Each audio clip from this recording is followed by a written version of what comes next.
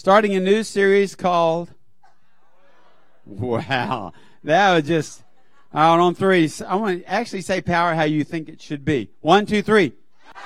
Woo! That was good.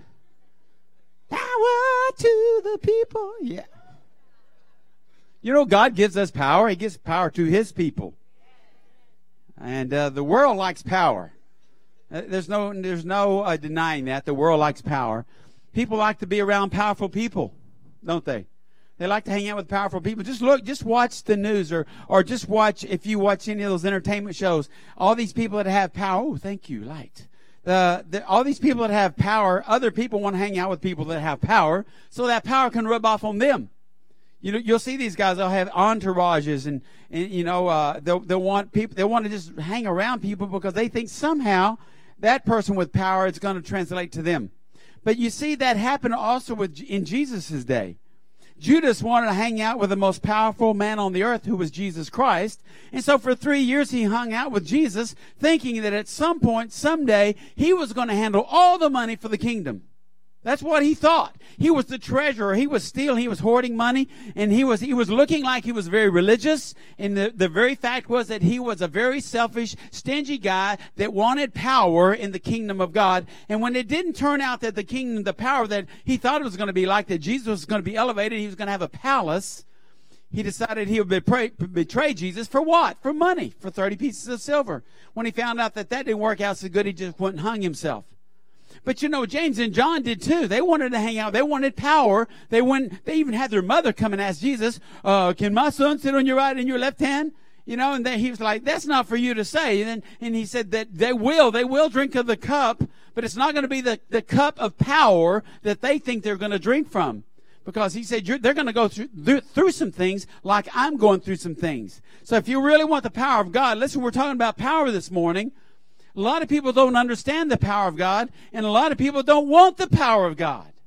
They just don't want it. Jesus said in Luke 24:49, and I will send the fulfillment of the Father's promise to you, so stay here in the city until the mighty power, say power, the mighty power of heaven falls upon you and wraps around you. You know why I'm saying everybody wants the power? Because he says, go wait for the power. And when he said that over in 1 Corinthians 15, it says that Jesus appeared at one time to over 500 followers.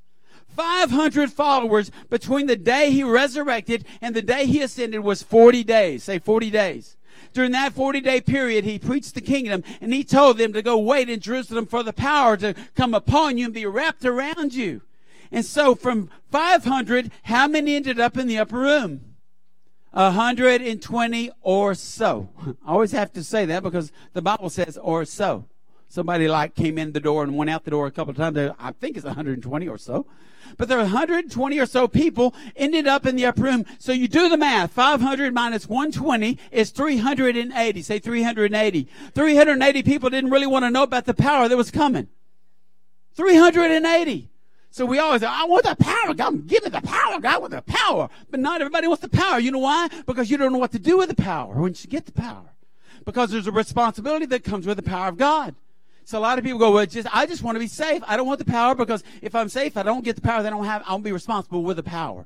And so they don't want to go that extra step. They don't want to go into that extra place. But see, in 5 weeks, we're celebrating something called Pentecost Sunday. On Pentecost Sunday, that's when the church, it's the day that they came together for the Feast of the Harvest. Well, there was a Feast of the Harvest on that day. There were over 3,000 souls that got saved because the power of God showed up.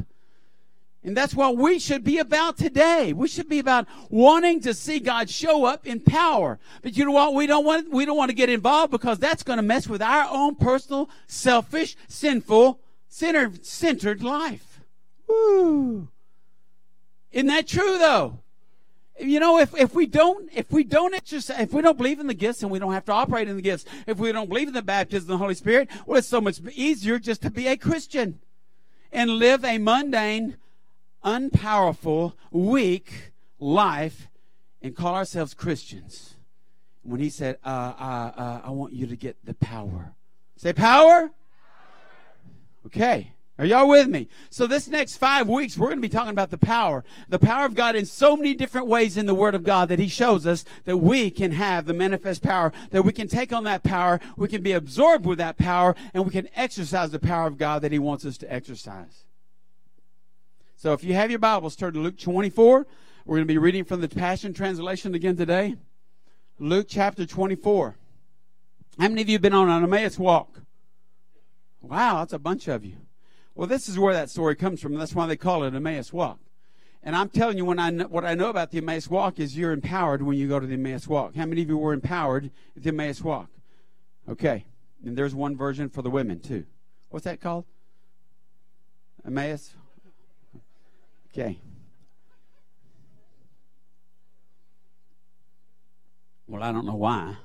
It's 2 men that were walking.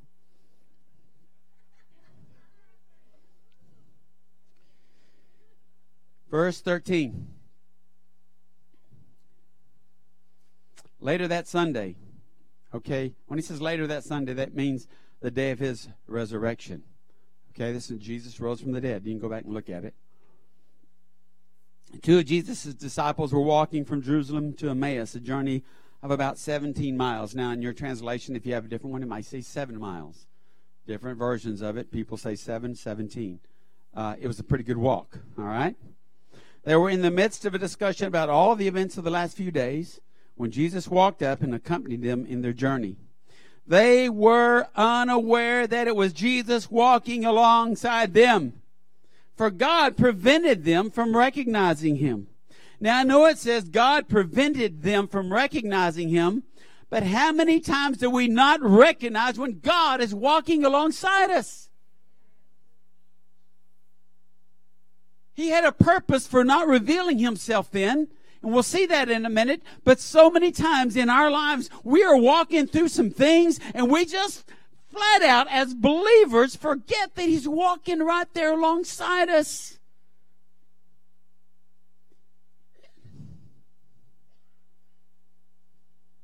I was writing this sentence as I was working on this sermon. I was writing this sentence, and I said, so many times I forget, he's walking along right beside us, and it's like Jesus tapped me on the shoulder and said, yeah, and I'm watching you write this sermon right now. I said, you are, aren't you? And it's almost like he said, that's a good one. Now, don't put that, Harold. That's better. Because he directs me in the words that I speak. And so I had to realize and recognize and acknowledge that he was right there with me. See, we only want to acknowledge him that he's with us at certain times in our life. Other times we sure don't want to acknowledge that he's there because we're doing something we shouldn't be doing. So somehow we think he's not there. Isn't that just... Verse 17.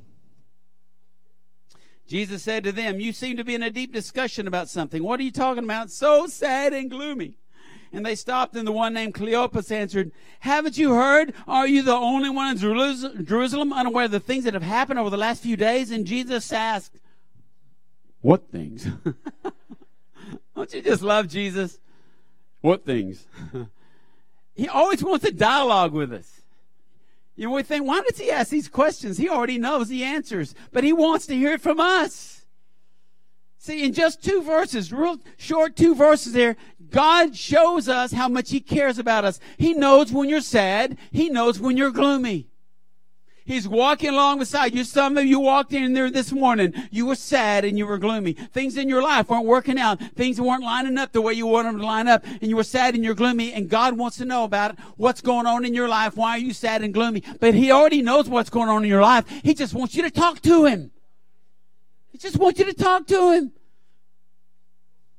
He says he's our best friend. Some of you will pick up your phone and you will call your best friend. Blah, blah, blah, blah, blah, blah. You'll tell him all the blah, blah, blah in your life, but you won't tell Jesus.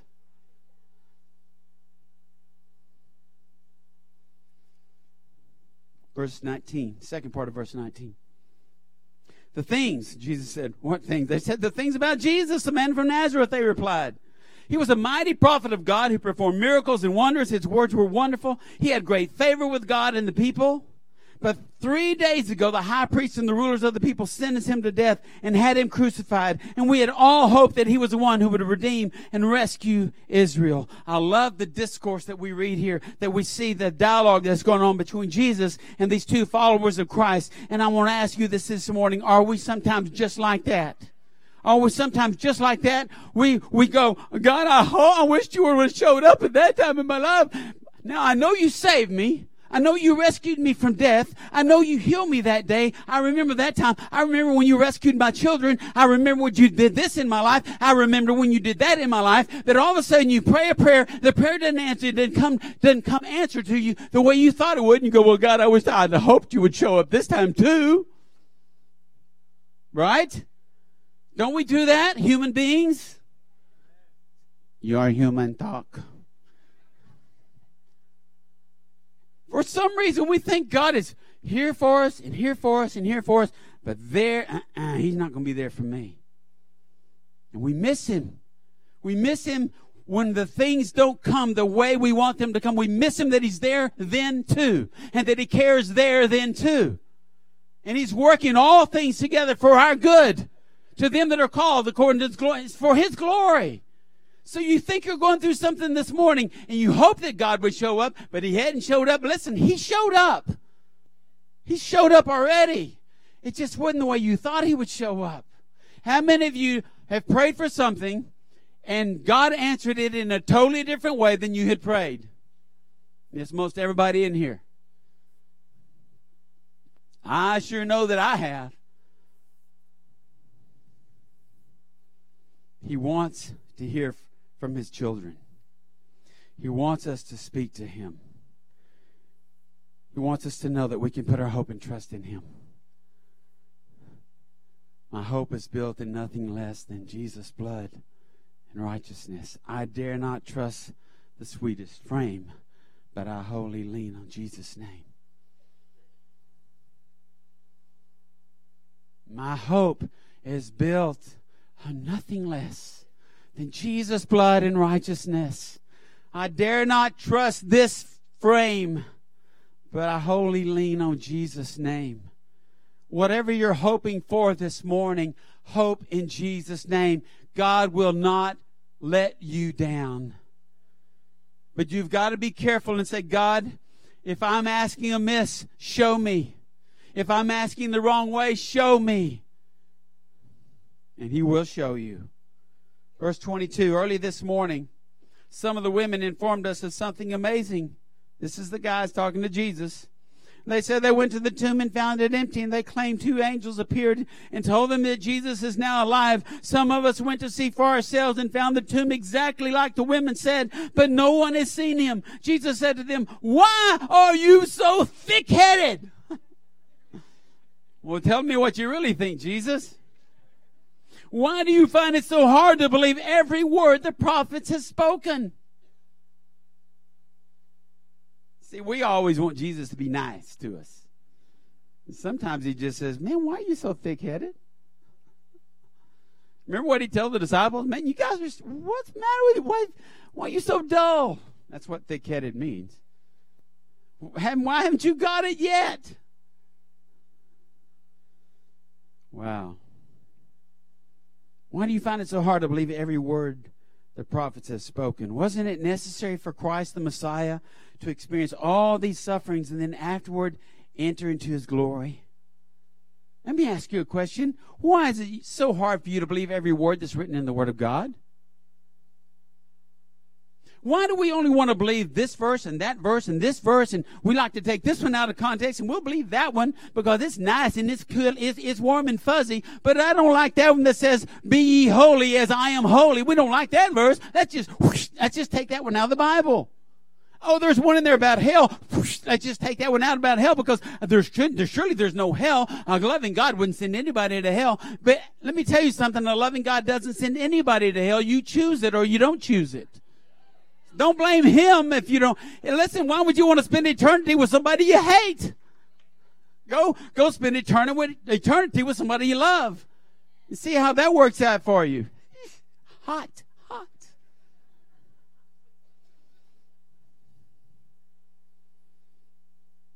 We want God, you've heard me say this before, we want Him to fit His Word to our lifestyle. We don't want to fit our lifestyle to His Word. And see, when He was saying this, why haven't you believed the prophets? And He said every word of the prophets, because they only wanted to believe the good part of the prophetic word, not all the other part about the suffering Savior. That's what He was talking about here.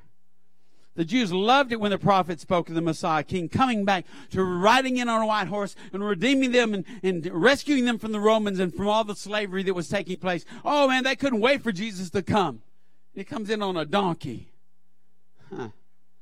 His mom and dad are low-life carpenters, and man, he's born out in a shed somewhere out in the countryside. That isn't the kind of king they were expecting, even though it was prophesied over and over and over. And he said, why can't you believe every word of prophecy except the ones you want to believe? We just pick and choose. Did you know denominations are founded on picking and choosing verses?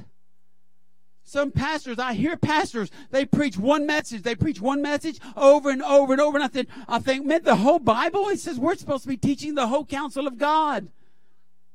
Why would you just settle on one thing when God says, I've got it all for you?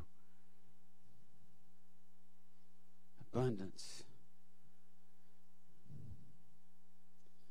I believe this statement also applied to the day of Pentecost. He was setting them up. When Peter would quote the prophet Joel, you need to believe every word the prophet spoke, not just the ones you want to believe. There are many denominations today that discount Pentecost, except for the fact that it was good for them, but it's not good for now. Isn't that amazing? They discount Ephesians 4 that says that He has sent us apostles and prophets and evangelists and pastors and teachers, and many denominations will go, oh yeah, I believe in the evangelist and the pastor and the teacher, but the apostles and prophets, they died off when the New Testament was completed. See, they pick and choose what they want to believe about that. And they want to believe, that, the Holy Spirit came in power and He came, but that was just for them. That was to kickstart the church. Well, I'm telling you today, I think the church needs another kickstart. And it's going to start with you and me.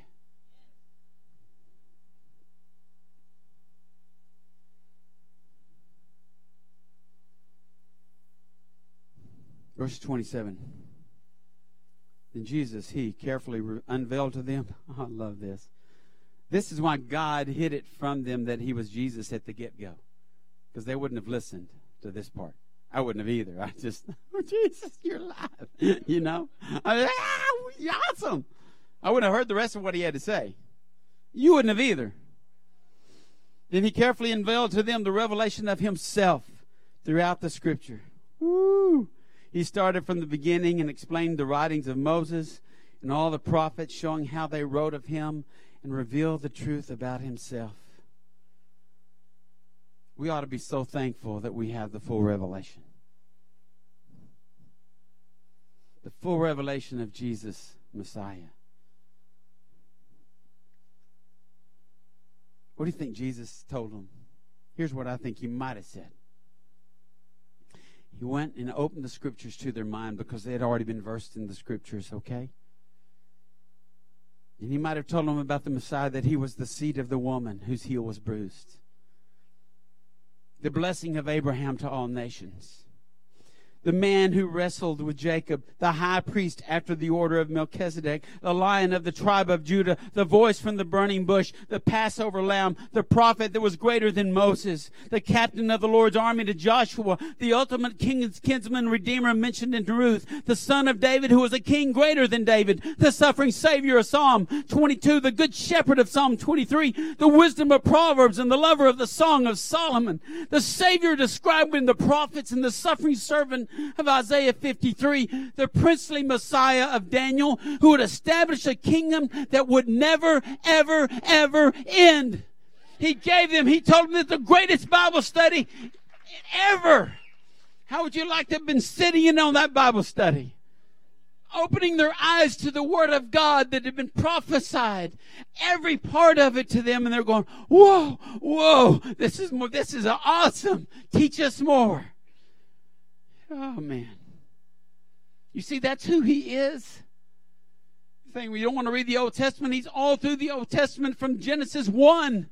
All through the Malachi, the end of Malachi. He's all there, even when his name is never mentioned. He's there.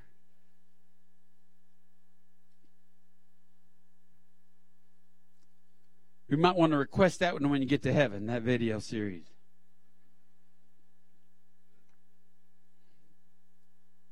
Verse 28. As they approached the village, Jesus walked on ahead, telling them he was going on to a distant place. I think that's pretty funny. I'm going on to a distant place. Where? Heaven. Right hand of the Father. He didn't tell him that. He just said, I'm going. He didn't lie to him, but did he? He can't lie, so he's going, I'm going somewhere you really can't go right now. They urged him to remain there, and they pleaded, stay with us. Say, stay with us. It will be dark soon. So Jesus went with them into the village. When was the last time you urged Jesus to stay with you? Oh, Brother Harold, he's always with me. He will never leave me or forsake me. I know he's always there. That's true, and that's religious, but when's the last time you said, Jesus, I'm going through some things. Don't let go of me here. Don't let go of me here. He's not going to, but he just wants us to acknowledge that he's going to with us through whatever we're going through. Stay with. He's our best friend. Don't let me go now. I need you right now, Jesus. He wants to hear that from his children. I promise you that. So many times we go into situations and we don't ask him to go with us into those situations. We leave him outside the door. Even though he's with us, in our minds, we've left him out there because we don't think he needs to go in this place that we're going. Some of you guys, you're going after a woman and Jesus, you say, you know that Jesus has already said, that's not the one. Well, why don't you just wait out here, Jesus? I'm going to go talk to her anyway. And it works the other way too, women to men. Because we want to leave him out of some situations in our life because we want to do our own thing. But these guys said, hey, man, you just revealed scripture to us. Stay with us. Listen, it's going to get dark. Some of you, you've left Jesus and he's here over here in the light and you've walked out into the dark. And he wants you to say, no, come back, Jesus. I need you to walk with me through this. And he'll say, yeah, let's go this way. Stay with us. Stay with us, Lord. Stay with us. It's going to be dark soon. So Jesus went with them into the village, joining them at the table for supper. He took bread and he blessed it and he broke it. Then he gave it to them. All at once their eyes were opened. And they realized it was Jesus. Remember that moment in your life? You've been going through some things. Preacher preached. You heard a sermon. Maybe you read a scripture in a hotel out of a Gideon Bible. I don't know. You were going through some things and all of a sudden your eyes were opened. And you realized it was Jesus. You realized it was him. I remember that day. I think I'd been to the altar as a kid 100 times because I was always wanting to get off the sin off my chest. I asked him to forgive me, but there was no repentance. A lot of people think, how do you get saved? Well, you just ask God to forgive you. That's just part of it. He wants you to repent. So at the age of 17, when my uncle was preaching,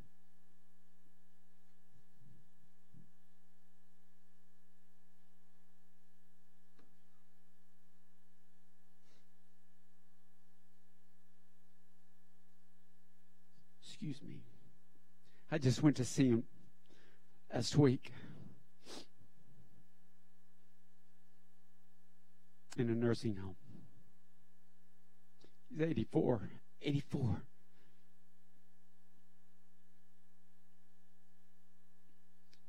And I got to pray with him. Took him my prayer blanket. talked to his wife, and I said, Shirley said, she asked Charles, if you could do anything, if you could have anything right now, what would it be? And he said, I want to keep studying the Word.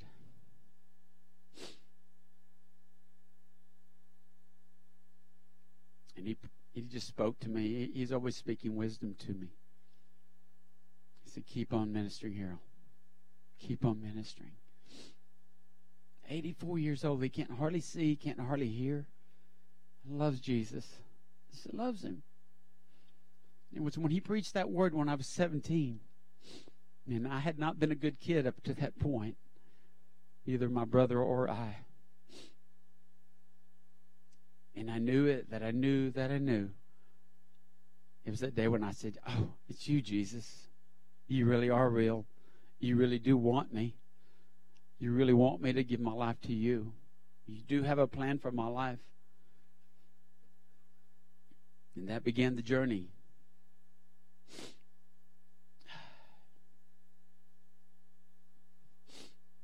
Joining them, I'm going to go back to 30. Joining them at the table for supper. He took bread and blessed it and broke it and gave it to them. And all at once their eyes were opened and they realized it was Jesus. Then suddenly in a flash, Jesus vanished from before their eyes. Stunned, they looked at each other and said, why didn't we recognize it was him? Didn't our hearts burn with the flames of holy passion while we walked beside him? He unveiled for us such profound revelation from the Scriptures. Why don't we recognize him? Why don't we recognize him? When we're going through some things that we think are horrible, we think that this God's forsaken us, why don't we recognize that he's with us at all times? I think, church, that we've got to come to the place where we make a concentrated effort to see him in our circumstances. To really see him in our circumstances. Snotty nose preacher.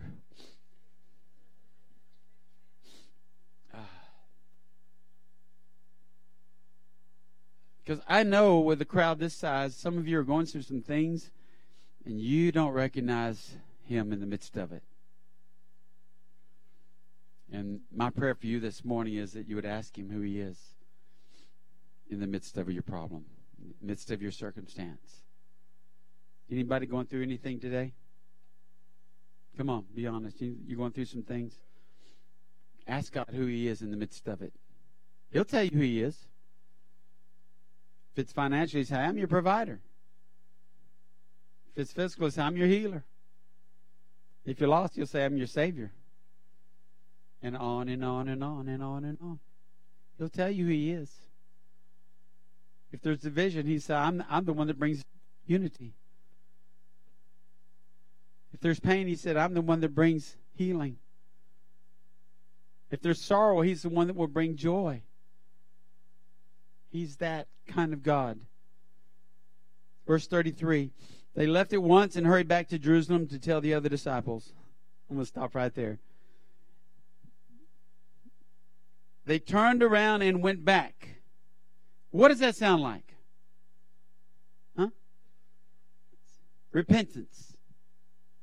Yeah, somebody. I know people are always afraid to go, well, if I say it really loud and I'm wrong, then, you know. I'm that way in conferences. Somebody asks a question. I think I know the answer, but it might not be the answer that he thinks that we should say. But they turned around. They had gone to Emmaus, and they turned around and they went back. How did they go back? Faster than they went the other way. They hurried back. Oh, man, this is a rough trip. What? Jesus? Ah! Woo! Let's go. We got to go tell the disciples. We got to tell the rest of them. He's alive. He's alive. He's alive. Woo! I bet they were like Elijah out running the chariot. You know, just can't get back there fast enough. Whether it was 17 miles or 7 miles, it didn't matter. They were going to go back and tell the rest of them, we have seen Jesus. We had some bread with him. He broke bread. We knew it was him. He told us all those scripts. Oh man, you can't believe this. We got to tell them. See, when you get into the presence of God, he wants you to tell others about him.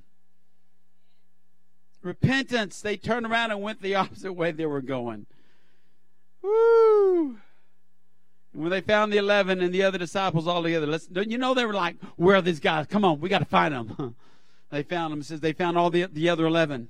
And they overheard them saying, it's really true. The Lord has risen from the dead. He even appeared to Peter. All right, they were hearing the talk. Then the two disciples, told the others what had happened to them on the road to Emmaus. Now Jesus had unveiled himself as he broke bread with them. Listen, when you come into the presence of God, he will impact your life.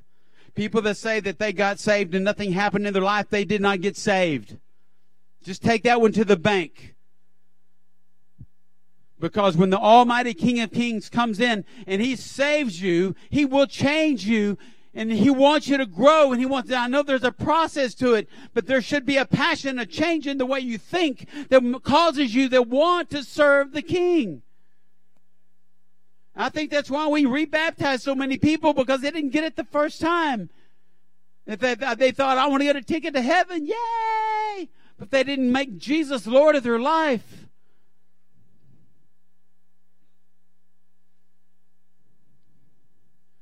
Verse 36. While they were still discussing all this, Jesus had a sense of humor. You know he did. Jesus suddenly manifested right in front of their eyes.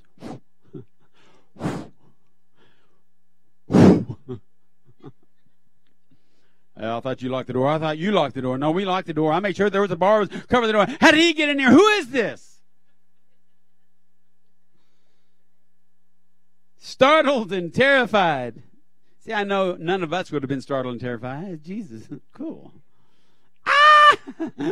Startled and terrified. I love how the Passion Translation states it. The disciples were convinced they were seeing a ghost. Standing there among them, he said, be at peace. I am the living God. Don't be afraid. Why would you be so frightened? Don't let doubt or fear into your hearts, for I am.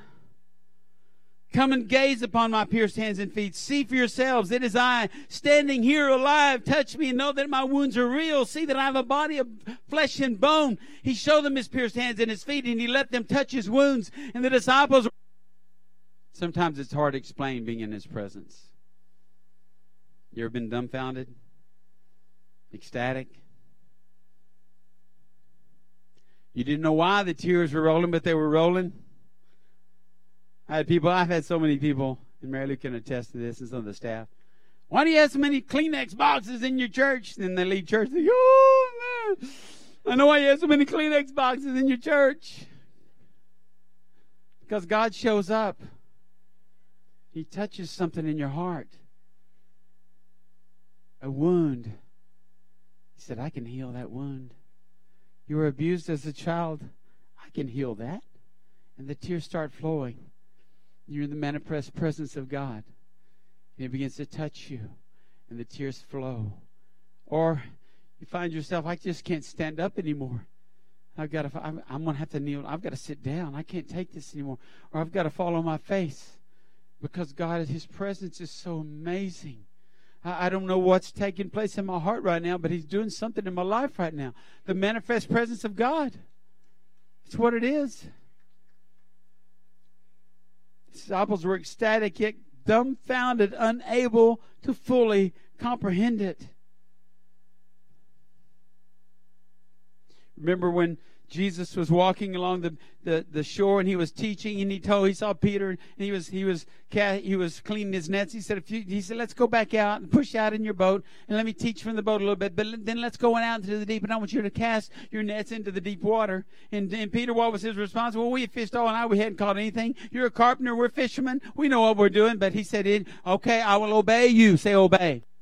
And they threw the nets out into the deep, and they caught so many fish, right? And they'd fill up their net, and they had to call people over to help fill up their nets because their nets were breaking. And when he looked at Jesus and he knew that God had done something amazing, miraculous in his presence, in Luke 5:8 it says, Peter saw this astonishing miracle. He knelt at Jesus' feet, and he begged him, go away from me, Master, for I'm a sinful man. I don't know what to do in your presence, but get away from me because I can't take it. And sometimes we just need to acknowledge who He is and come into His presence and say, God, I am a sinner. I have failed you so many times, but I thank you for your presence. I thank you for your healing. I thank you for the blood that covers me.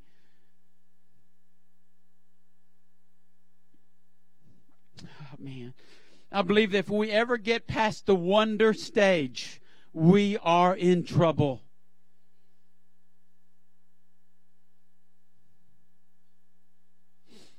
If we ever get God wrapped up in this, some nice, neat little package, and we think we've got all the answers, we are in trouble.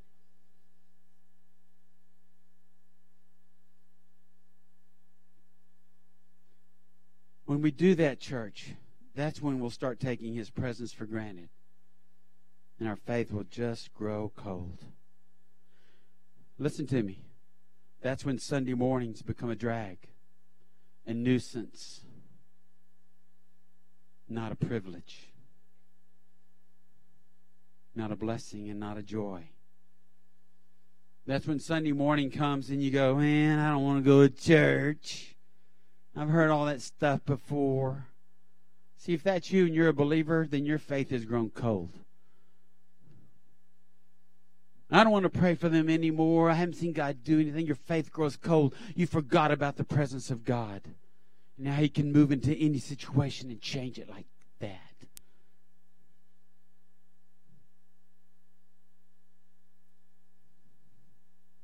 We get all hyped up for Resurrection Day. Woo, it's Resurrection Day. We need to get there early. We tell the staff to get there. Have your best, look your best, do your best, have everybody in place. That ought to be every Sunday. Every Sunday, you should get up on Saturday night. You should be preparing for Sunday morning. I can't wait till tomorrow. We get to go. We get to come to the presence of the King. We get to worship the King in a free society, in a free country. We get to do things that nobody else gets to do all over the world. And we take it for granted, and our faith grows cold when we do that. It should be that way every Sunday. Instead of dragging in here, oh, man. Oh, preacher's got something humorous for me. I need to hear a good joke today. Build up my joy.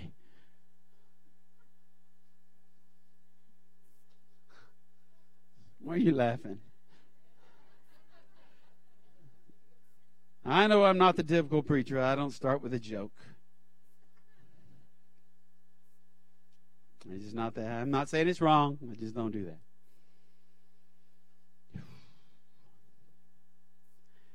We should look forward every Sunday and look, what's God going to do today? And then Monday you should say, what's God going to do today? And then Tuesday, what's God going to do today? And Wednesday and Thursday and Friday and Saturday, what's God going to do today? Sunday's just a celebration day of what He did all through the week. In America, we've made this evangelistic Sunday. But it was never meant to be that. Sunday was the day all the believers gathered together to celebrate Jesus. But now we think we got to preach a message of salvation, which we do because there's so many lost people that come into our churches on Sunday. We need to get them saved, and I agree with that. Amen. I got to get a drink.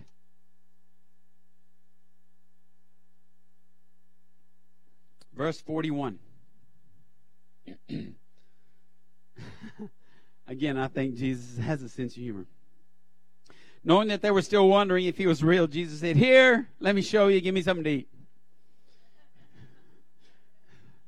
He's already shown them his hands and his feet. He's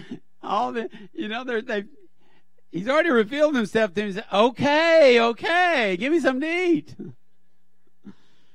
They handed Him a piece of broiled fish and some honeycomb, and they watched Him eat it.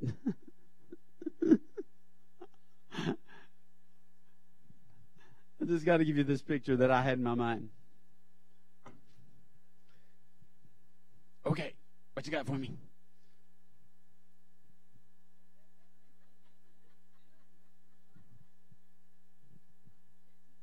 And they're all like, sitting around Him like, come on. He's going down. He's swallowing.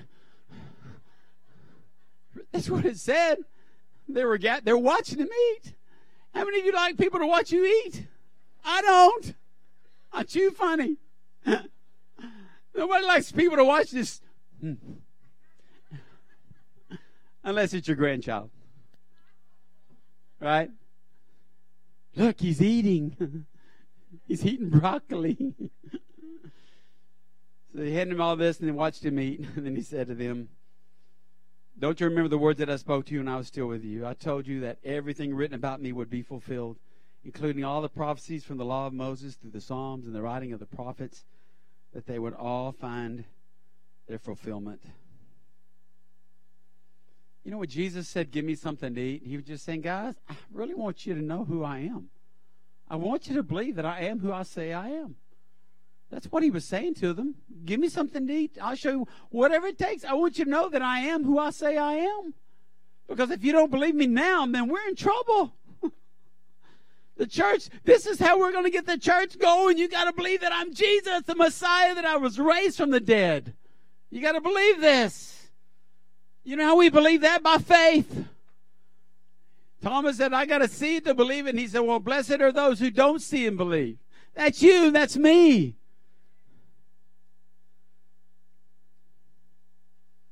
I'm almost done. Verse 45. Jesus, he supernaturally, say supernaturally, unlocked their understanding to receive the revelation of the Scriptures. Then he said to them, everything that has happened fulfills what prophesied of me. Christ, the Messiah, was destined to suffer, rise from the dead on the third day. Now you must go into all the nations and preach repentance and forgiveness of sins so that they will turn to me. Start right here in Jerusalem. For you are my witnesses and have seen for yourselves all that has transpired. And I will send the fulfillment of the Father's promise to you. So stay here in the city until the mighty power of heaven falls upon you and wraps around you. Great Commission, in case you're wondering. Supernaturally unlocks the Scriptures to you. You ever been reading the Scripture and go, whoa, boo, light bulb, boo. Never saw that before. Supernaturally unlocks the Scriptures to you. That's the coolest thing. That's a neat experience. Guess what? It won't happen if you don't read the Scriptures. You won't get that revelation if you just think about, oh, God is good. He wants you to get in His Word. Say it every Sunday. Get in His Word. Let Him reveal Himself to you. He said, I want to send this power. I want it to fall upon you, wrap around you. I like how it says that. Wrap around you. Come upon you and around you and in you and through you and out of you. Because when that happens, when you get into His presence and the power of the gospel starts moving inside of you, it will affect the people all around you. Because you won't be able to contain what God has put within you.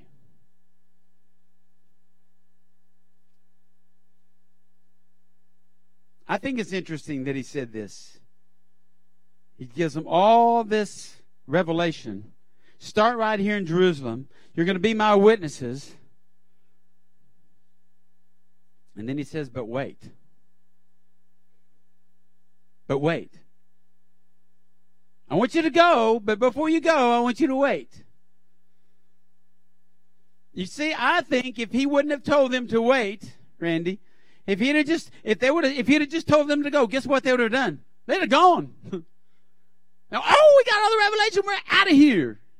See you, Jesus. We're going to go do this thing. He said, no. You got to wait. See, a lot of us, we get ahead of God.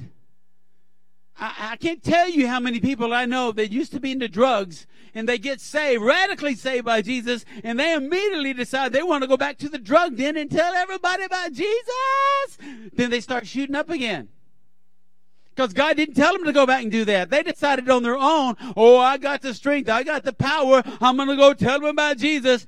And they fall flat and so fast.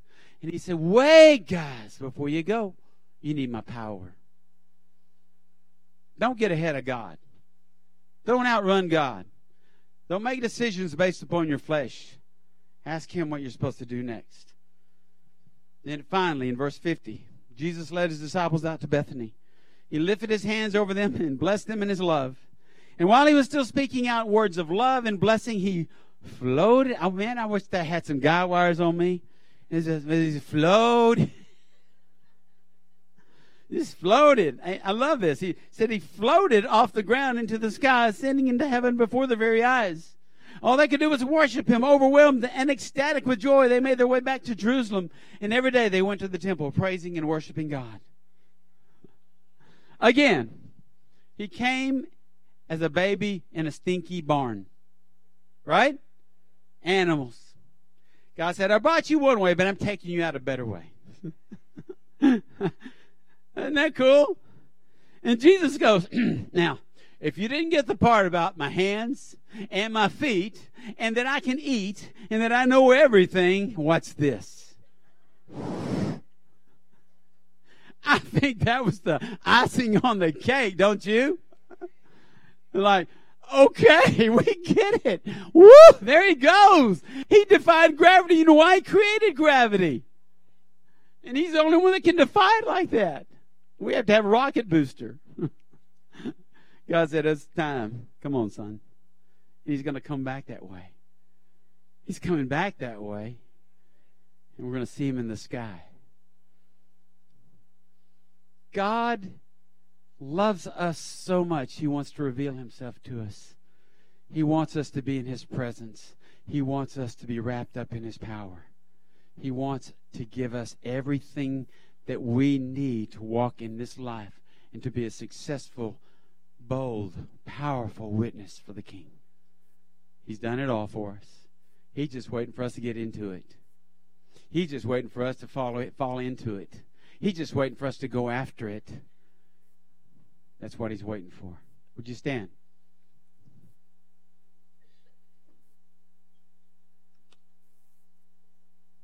I know we have a baptism at the end. Is that still on? Okay. Okay, get ready for that. Go ahead. Will the ministry team come quickly?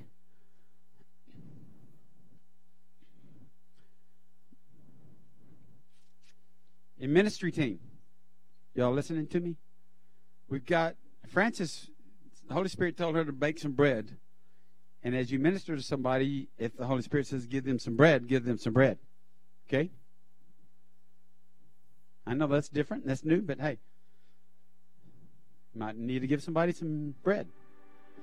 Jesus is the bread of life, isn't he? Okay?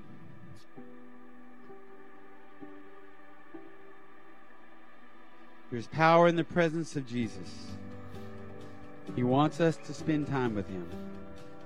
How do we do that, church? Through prayer, through his word, through worship, through what we're doing this morning, fellowshipping with one another, and simply acknowledging his presence in our lives at all times. Would you bow your heads this morning? Father, I thank you for your presence today to heal. So if there's somebody here this morning that needs prayer for healing, may this day they say, the presence is thick, I'm coming, and I want to receive what God has for me. If you need healing this morning, the invitation is for you right now. Step out and come and let somebody pray for you. His presence is here to set the captives free.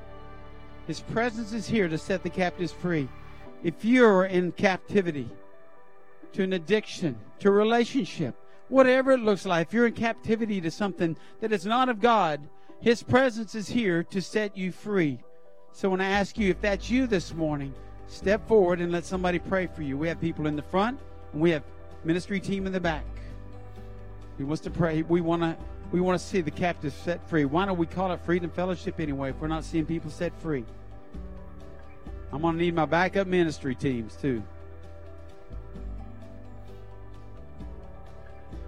If you're in bondage to sin this morning, you don't know Jesus Christ is your Lord and Savior. His presence is here today, and he is revealing himself to you. And maybe this is the day that you will, oh wow, he is real. He just told me. If that's you this morning, you don't know Jesus Christ as your Lord and Savior, the Bible says that he came to set you free from the bondage of death. And that's where you're at right now, is death. You're at death's door waiting for resurrection power of Jesus Christ through the salvation because of the blood of Jesus. So if you don't know Jesus Christ as your Lord and Savior, I invite you to come and get prayer this morning. Just step out and come. We want to pray for you. We want your life to radically change. It's repentance. You thought this way about Christ. You thought you didn't need Him, and today you would repent and say, I need a Savior. I need to make Him Lord of my life. And you would step out and come this morning. I invite you to do that. Some of you here this morning, you've been wandering from church building to church building. You decided this church isn't perfect, that church isn't perfect. Guess what? None of us are. No churches are, because they're full of imperfect people. But if God, if the Holy Spirit has said, I want you to get planted, if it's here or somewhere else, be obedient to what He's telling you to do today. If it's here, say, I want to be a part of this. I want to be a part of a fellowship that preaches the truth in love. If that's you this morning, we ask you to step out and come forward.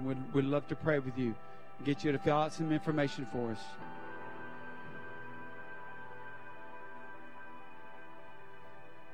If you're here this morning, can I have some more ministry team come to the front? Charles, Pam, anybody else? Diane? Okay, I got you. Anybody else is on the backup ministry team? Jeff, can you come up and pray with people? Who's available back there? Kristen? Okay, Kristen's back there. Really just had a word. She said, if you're battling suicidal thoughts, I want to pray with you this morning. There's a lady back here, Kristen Wade. There's a lady back there. There's another lady back there, Terry. Pam and Charles are here this morning. Jeff's here. Jan and Jerry are here. Abe is up here. You're battling suicidal thoughts. You might be too embarrassed to even step out and come right now. But as we close the service this morning, that you would be willing to come and say, I want prayer. Because that is a spirit of death working on you. The enemy wants to kill you. But don't participate with that this morning. Participate with life through Jesus Christ. Any other needs that you have this morning, we want to pray with you this morning. Step out and come. Step out and come. If you're battling like you're frustrated because you're not healing fast enough, you've gone through some sicknesses or surgeries or something like that, and you just feel discouraged, you feel hopeless, I'd love to pray for you. Amen. Amen. Step out and come. We want to pray with you. Anybody else? I don't want to leave anybody out. If you need prayer this morning, we want to pray with you. I believe that the Lord has shown up in a very powerful way. And maybe you don't think He can do what He says He can do, but I promise you that He can. And He will, if you'll just give Him the opportunity. He can and He will. You know, another word for power in the Bible is ability. I know it doesn't sound as romantic or as... It just doesn't sound the same when you say power and you say ability. But it's the same thing. He gives us the ability, the supernatural ability to do things that only He can do through us. So this morning, and if you've never received the baptism of the Holy Spirit and you'd like to be prayed for, to step into that supernatural ability that takes you beyond what you've been living, we invite you to come and let us pray for you today. Or would you like to pray for somebody to be baptized in the Holy Spirit? Hey, would you? Wouldn't that be cool, Judy? Okay. If you've never seen the baptism of the Holy Spirit, I was a Christian for 30 years before I did that. And I just believed so much of the Bible. I didn't believe the whole thing. And I just believed so much. And there came a place in my life where I said, God, I want everything you have for me. And guess what He did? He gave me the baptism of the Holy Spirit. He said, Harold, I've got more for you to do. You can't do it in what you've got so far. I want to give you everything I have. I want to give it to you. And He does it because He loves me. He does this. He'll do the same thing for you because He loves you. Anybody else need prayer this morning? Okay. You may be seated.